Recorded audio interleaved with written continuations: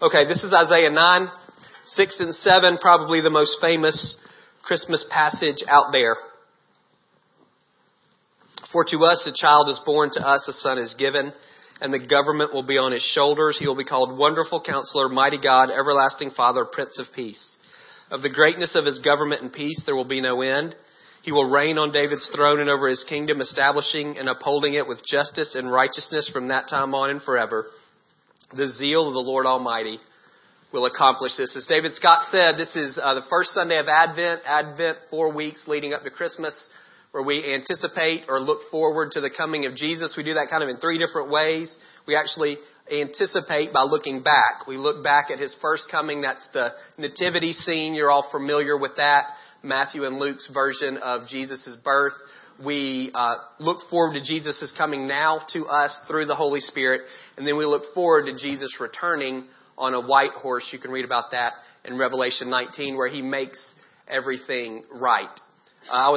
Last night, one of my kids said, "Why do we do Advent?" And I said, "Well, this is what it is." And she said, "No, I understand what it is. I don't know why we do it. Like, what's the point?" And for us, collectively, the point is it's easy to lose Jesus in the midst of Christmas. That's natural. It's an easy thing to do. And so for at least an hour and a half a week, we want to focus in on who he is, because who he is who he was, and it's who he will be. Hebrews 13:8 says Jesus is the same yesterday, today, and forever. And we want to try to get our minds around all of that. And again, it's very easy to lose him in the midst of Christmas. Here's a couple of pictures for you for Christmas. So the one on the left is kind of schmaltzy and cutesy. It's not accurate. Nobody had halos.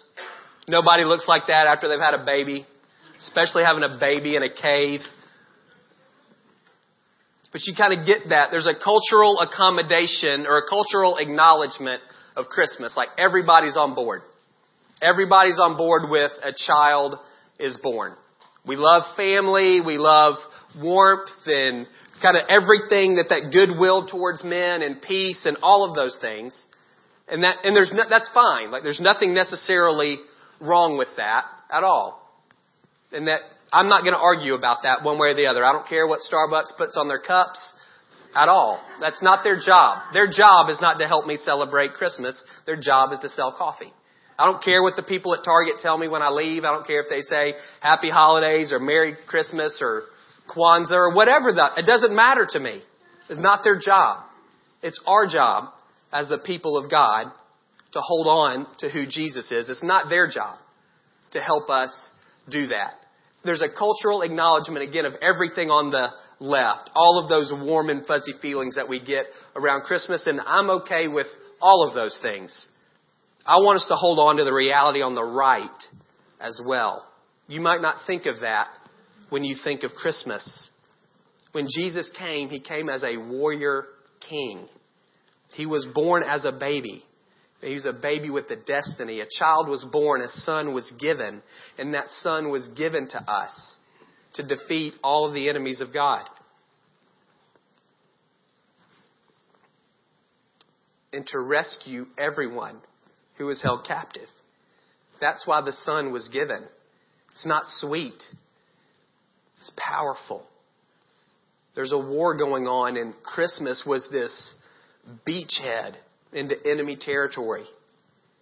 If you read in Matthew and Luke, you can kind of see this, particularly in Matthew. Herod was the king at the time, and he got it. You have these wise men, the magi, these royal figures who are coming from around the world to worship this king. They look in the sky and they see these stars aligning and the planets aligning, and they understand, they're astrologers, they understand that means a king has been born. And so they go to worship this king. And Herod gets it. He's a king, and he says, this is a rival to my throne. And so he wipes out every kid under the age of 2. They don't do that when normal kids are born. But Herod gets it. It's a big deal. This is a king. Baby now. Yes. There's a destiny for him. And I want us to hold on to that. This is Revelation 19. It doesn't sound very Christmassy. But this is the one. Jesus is the same yesterday, today, and forever. He was the same when he came the first time. I saw heaven standing open, and there before me was a white horse whose rider is called Faithful and True. With justice he judges and wages war. His eyes are like blazing fire, and on his head are many crowns. He has a name written on him that no one knows but he himself. He's dressed in a robe dipped in blood, and his name is the Word of God. The armies of heaven were following him, riding on white horses and dressed in fine linen, white and clean. Coming out of his mouth is a sharp sword with which to strike down the nations. He will rule them with an iron scepter. He treads the winepress of the fury of the wrath of God Almighty. On his robe and on his thigh he has written, King of Kings and Lord of Lords. That's the one who Isaiah sees. He sees that guy coming. The picture on the left is fine as far as it goes. It just doesn't go far enough. It's also the picture on the right. Who he was is who he is who he will be. He's always been the same. We see him in Matthew, Mark, Luke, and John. He's still the king. He just doesn't flaunt it. And we see him in Revelation. He's a king and he looks like one. Still the same guy. That's what I want us to hold on to during Advent. I'm not asking you to ditch anything. I'm asking you to add to. We're not fighting any of those cultural battles. Oh, that's silly. What we're doing as the people of God is saying, He's the one. This is who he is. This is why there's peace on earth. It's not because we all hold hands in a circle and sing a song. It's because the Son has been given. And he brings peace through his death. He reconciles us to God and brings peace vertically for us. And he's strong and he defeats every enemy of God. And so he brings peace for us horizontally as well. So yes, peace on earth. This is the way it comes. Do you hear? Good. Today we're going to look at Wonderful Counselor. To say Jesus is a wonderful counselor, does that mean he's a great therapist? No. He is, as far as that goes. He says in Matthew 11, come to me all you who are weary and burdened, and I'll give you rest. 1 Peter 5:7 says, cast all your cares on him, or cast your anxiety on him, for he cares for you. He's great. You got a problem? He can help you fix it. Comfort, wisdom, guidance, direction, all of those things. Strength. He's wonderful. Though I think about Jesus as a shepherd when I think about that idea, what we would call like a therapist. He's not a therapist, but he is a good shepherd. He's the best. And he can lead you through the difficulties of life. What Isaiah saw was a king. And so in the context of king, what does it mean to be a wonderful counselor? He's talking about someone reigning on David's throne, someone who's the increase of his government will never end. He's looking at a royal figure. Again, it's this warrior king. He's not talking about somebody that you necessarily go and tell your problems to, although that's a piece of it. Good shepherd. What Isaiah saw was this one who plans and works wonders. That's what wonderful counselor means. You can see it most clearly in Isaiah 25. O Lord, you're my God. I'll exalt you and praise your name. For in perfect faithfulness, you've done marvelous things. That marvelous things is the same word as wonderful in Isaiah 9:6. You've done marvelous things. You've worked wonders. You've done wonderful things. Things planned long ago. Things planned long ago, that's the word counselor from Isaiah 9:6. So to say Jesus is the wonderful counselor is to say he's the one, he's this king who's planned and purposed to work wonders. That's what Isaiah sees. When he sees this king and he says wonderful counselor, he's saying this guy has got a plan to do great things on the earth. And the scripture that Matt and Katie read today, Isaiah 11, talks about some of those great things that he does. And some of those great things that he has planned. Oftentimes in the Old Testament, when they talk about the wonders of God, they refer to the Exodus. God parting the Red Sea so the Israelites can be delivered from Egyptian bondages. That's the type of stuff the wonderful counselor does. He plans and purposes to deliver people from captivity, to overcome the enemies, his enemies and the enemies of his people, and to set people free. Those are the types of things Isaiah is thinking of and seeing when he says wonderful counselor.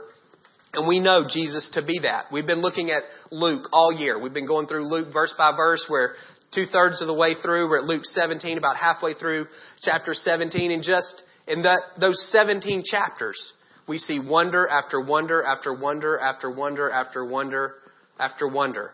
We see him delivering people from demonic oppression. We see him healing people with all kinds of problems. Any number of illnesses he heals. We see him raising people from the dead. We see him as Lord over nature with some of the miracles that he does. In every way, we see Jesus working wonders. If the one who Isaiah sees, this king who's going to make everything right, this warrior king who God's going to send to fix everything that's gone wrong in the world, if he is a wonder-working king, if he's someone who plans and executes great things, then Jesus fits the bill. He does all of that stuff.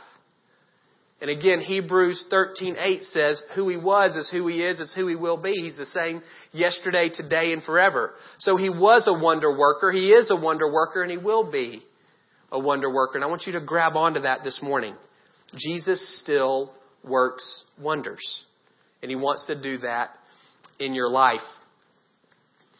1 Corinthians 2:9 says, no eye has seen, no ear has heard, no mind has conceived of the great things that God has prepared for those who love him.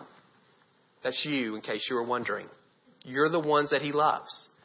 And your eyes have not seen, and your ears have not heard, and your minds have not conceived of the great things that he has prepared for you. He still wants to work wonders in your life. You may say, well, I get it. When Jesus was physically here on the earth, he was God, and so all this stuff was happening. He's ascended into heaven, and things are different now. You're right. Absolutely. Things are different. They're better, is what Jesus says. He says it's for your good. He says this to the 12 disciples. Imagine this. You're in his inner circle. You spent 3 years walking around with him. And then he says to you, I'm about to leave, and it's better for you that I go. Because unless I go, I can't send the Spirit. And once I go, I will. Think about that. For us, sometimes we think, if only, how much easier it would be if we could physically see him. If only he was actually here. Think about what he could do in our city. And what he says to his disciples, it's better for you if I'm gone. What? He says in John 14:12, you're actually going to do greater things than me. What's greater than that list that we just saw? What's greater than delivering people from demonic oppression or healing people or raising someone from the dead? What's better than that? It's not greater in terms of rank. It's greater in terms of number. While Jesus was on the earth, the Holy Spirit worked through him primarily. We see him working through the apostles some, but primarily the Holy Spirit worked through Jesus. We've said before, the miracles he doesn't do as in his divinity. He does them in his humanity filled with the Holy Spirit. Otherwise, there's no connection point for us. So Jesus does what he does as a man filled with the Spirit of God. And so the Holy Spirit during Jesus' 3 years on earth works through him to work all of those wonders that we saw. And then he says to his disciples, it's better for y'all when I leave, because then I'm not external to you anymore. I'm not just one that you can see and follow. Then I'll give you the Holy Spirit and I'll be internal to you, and that's better. It's better for me to be inside than outside. And I'm a man. I'm limited. I get tired. I got to eat. I got to sleep. I can only walk as far as I can walk. I can only touch as many people as I can touch in a day. There's a finite number of things that I can do on any given day. He faced the same limitations that we face as human beings. And he says, once I'm gone, those limitations no longer exist. The Holy Spirit won't just work through one person. He'll work through the 1+ billion people who follow Jesus right now. That's why it's greater. It's not greater because it's better. It's greater because it's more. More things can we do. Because the Holy Spirit's not limited to just one guy. He works through the entire church now. All of those who follow him. So when I say Jesus wants to work wonders in your life, true, one of the things he wants to do is he wants to work wonders through your life to bless other people. If you read the book of Acts, it's the record of the first several decades of life without Jesus on earth. It's where we live. We live in the book of Acts. If you want to place yourself on the biblical story, read Acts and put yourself in there. That's you. You're living on this earth after Jesus has ascended and before He's returned. That's the book of Acts. It's the best description we have of what life is supposed to look like for us now. Obviously different time and different culture, but following Jesus is the same. That's what it should look like for us. And if you read through the book of Acts, you'll notice very quickly all of the things that you saw in Matthew and Mark and Luke and John, you see in the book of Acts. You see God using Peter and Paul and Stephen and Philip. We see Him using women. We see Him using men. We see Him using Jews. We see Him using Gentiles. We see God working through all of those people, working wonders. You see there the list. It's all the same stuff. Deliverance, resurrections, healing. Then you've got this category of all this really kind of weird stuff that happens in Acts. It's unexplainable. It's these wonders that God is working through His people. So to say Jesus is the wonderful counselor, He is the one who plans and purposes to do great things. That's who He was. It's who He is. And He continues to do those things, and He does them through His body. The Holy Spirit worked wonders through the man Jesus during His 3 years of ministry. And now the Holy Spirit works wonders through His church. All of the places that we go. And so one of the things I want you aware of between now and Christmas, just keep your mind open. God, how? Who? What does that look like?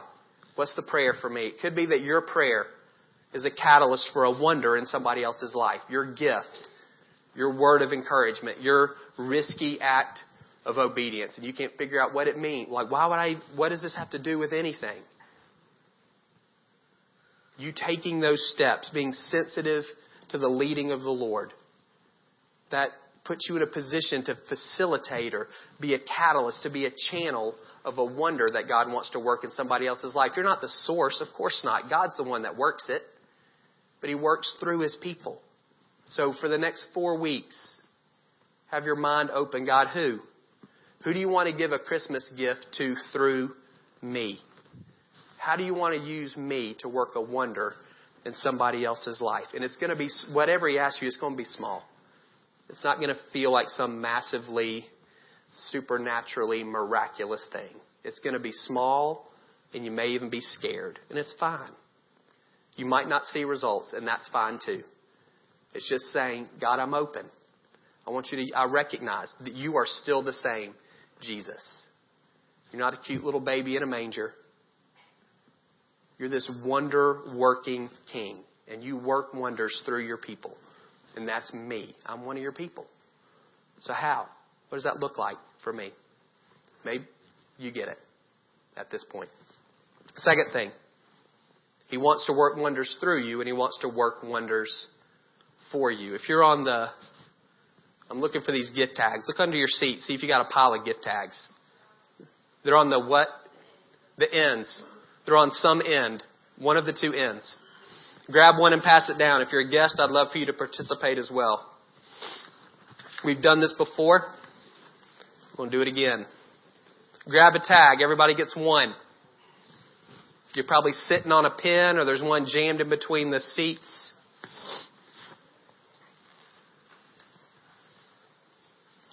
In a minute, we're going to take a minute. And on that tag, you're going to write down, not your name. We don't need your name. You're going to write down, this is a wonder that I want. This is a great thing I want God to do in my life between now and Christmas. We talked last week. Some people say, oh, I'm good. I don't need anything. That's being super spiritual. We don't do that. You need something. You need something. What's a great thing? I would love you to keep it personal. Don't ask for something for somebody else. It may be that there's somebody you love who's far away from the Lord, and that would be the wonder then being drawn back in. You can write that down. But I don't want you asking for something else in somebody else's life. I want you to try to, this is for you. What's a wonder? And don't think, well, that's too big. That can't happen between now and Christmas. We'll leave all that stuff up to the Lord. What I want us to do is say, Jesus, I recognize that who you were is who you are. You were the wonderful counselor. That means you are the wonderful counselor. You were the one who worked wonders. So you are the one who works wonders. And just because you've ascended into heaven doesn't mean that you've quit. We see in the book that those things continue. That no mind has seen and no ear has heard and no mind has conceived the great things that you've prepared for us. And so I want to, in faith or taking a risk, I'm going to write down something. An area where I want to see you work a wonder. It's interesting. There's about 7 words in the New Testament that can be translated something like amazed. Amazed, awestruck, astonished. And those words, that group of words, occurs 87 times. And 60 of them are Matthew, Mark, Luke, and John. 60 out of 87 are in those 4 books. Everywhere Jesus went, everybody was amazed by him. Luke actually says that. He says everybody was amazed by Jesus. People were astonished. People were amazed. People were awestruck. And it wasn't just people who loved him.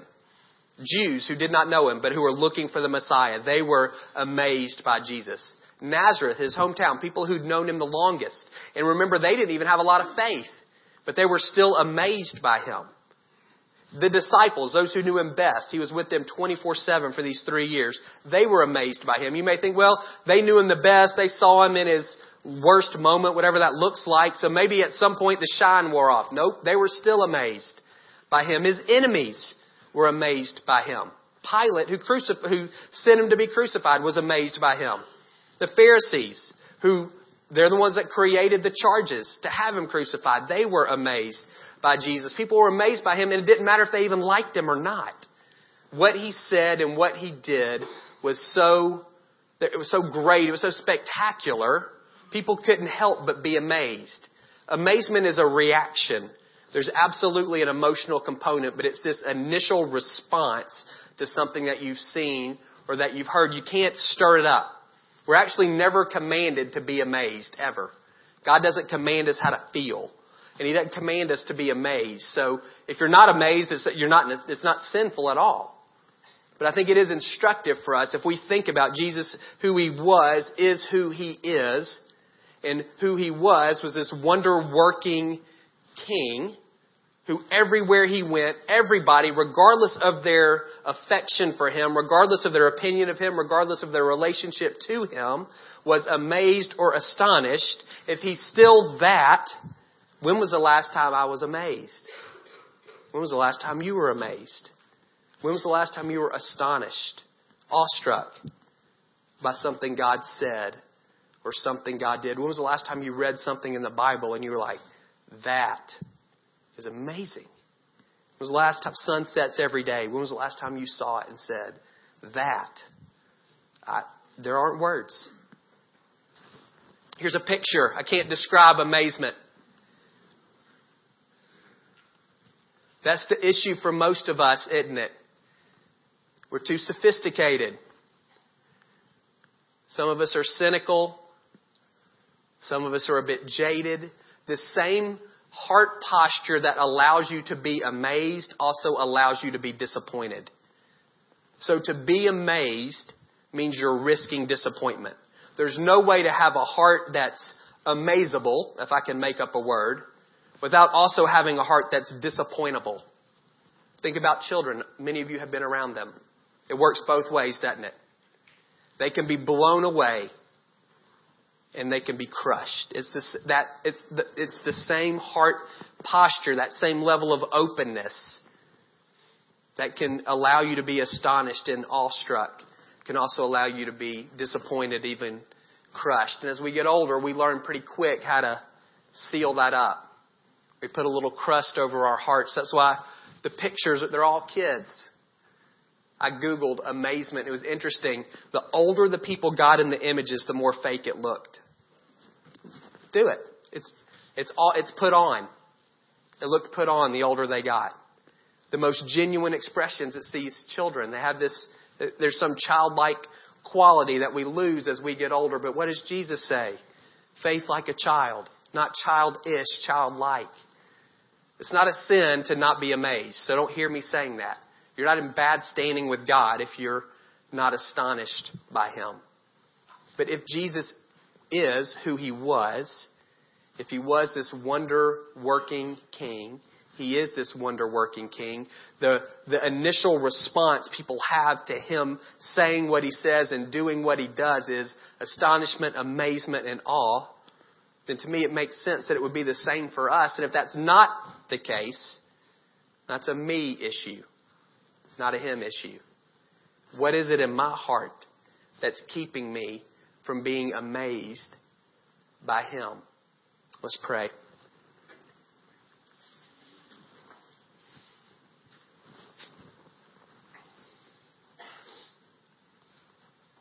You've got that tag in your hand. Grab a pen if you need it.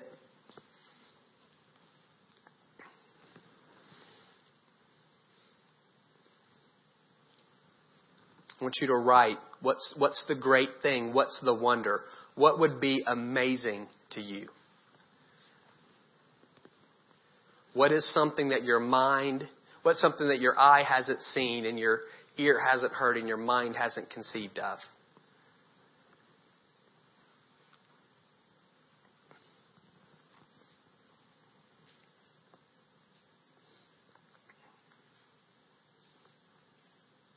Write that on that tag. Please.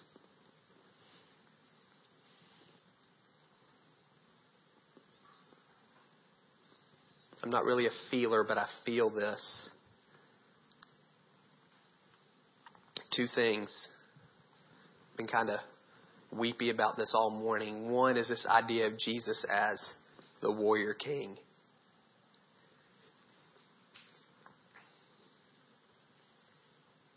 It's a fuller picture of Christmas. The nativity is wonderful as far as it goes. There has to be a first step. It's just a first step. This child that was born is a son who has been given to us. Some of you this morning, you need to know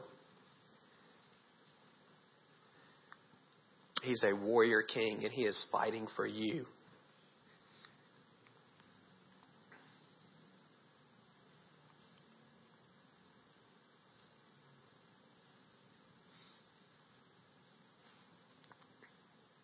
And you need to let Him.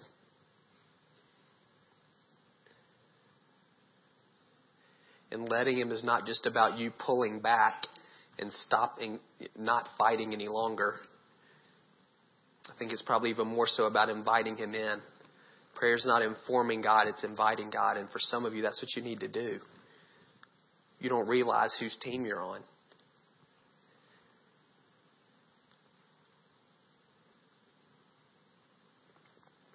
You don't recognize this guy that you've rallied to.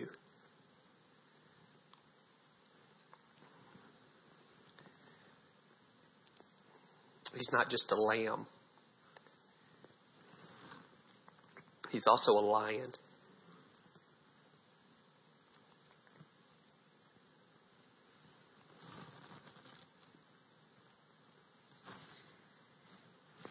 The second thing I feel is this idea of God wanting to amaze us. He's not trying to prove it. He doesn't have to prove anything. He's completely secure in who He is. He wants to amaze us.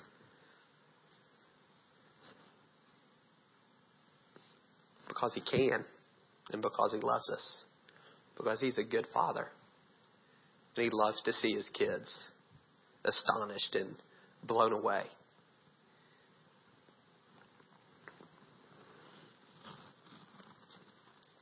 And so for some of you, what that looks like is just being willing, just crack the door a little bit. Some of you may be heartbroken, heart sick. Hope deferred makes the heart sick. That may be you. You've been wanting a baby and you don't have one. Can you write that on the card? Maybe you desire a spouse and you don't have one. Can you write that on the card? Maybe it's something with your job or your finances. Maybe it's a health condition that you just live with now. There's no thought in your mind. Jesus healed a lady who'd been crippled for 18 years. He healed another lady who'd been hemorrhaging for 12. He healed a man who'd been born blind.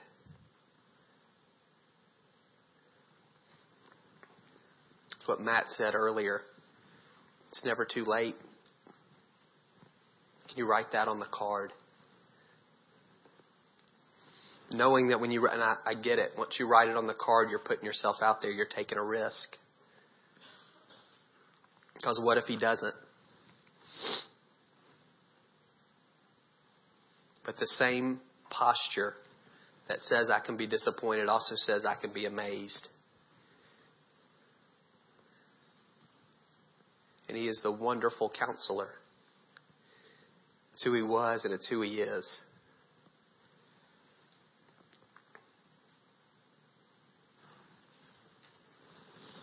So God, my prayer for every man and woman in this room is that between now and December 25th, I pray you would blow their socks off.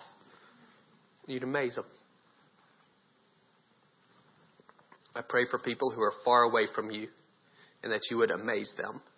People who think you've written them off, people who think you don't care, you don't know, you don't see. Amaze them. God, I pray for people who've been doing this for a really long time and they're just tired. It's been a long road. They've been faithful and they're just weary. God, I pray for something new. God, I pray for people who've read the Bible 10 times through. They already know what it's going to say before they get to the next verse. Would you amaze them this month in the Word? Show them something they've never seen. For people who are in routines and even ruts, God, would you amaze them this month with your creativity and your beauty? For people who've just decided, this is it for me. I'm going to struggle and suffer in this way. God, would you amaze them? We recognize that until you return, we'll continue to deal with the effects of a fallen world. But I think there's a lot on the table for us. And we don't want to leave any of it. So God, just whatever measure of faith that we have, and you say it only takes a mustard seed. God, we write on these cards and say, here it is.